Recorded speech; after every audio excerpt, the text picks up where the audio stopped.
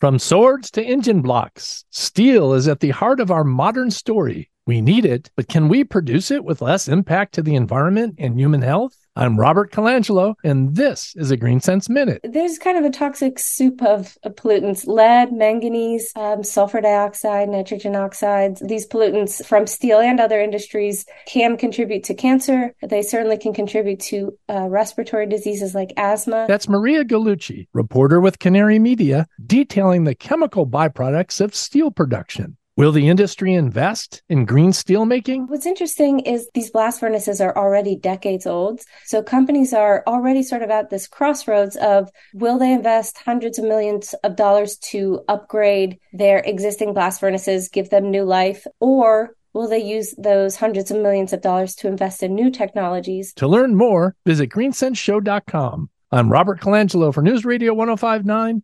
WBBM.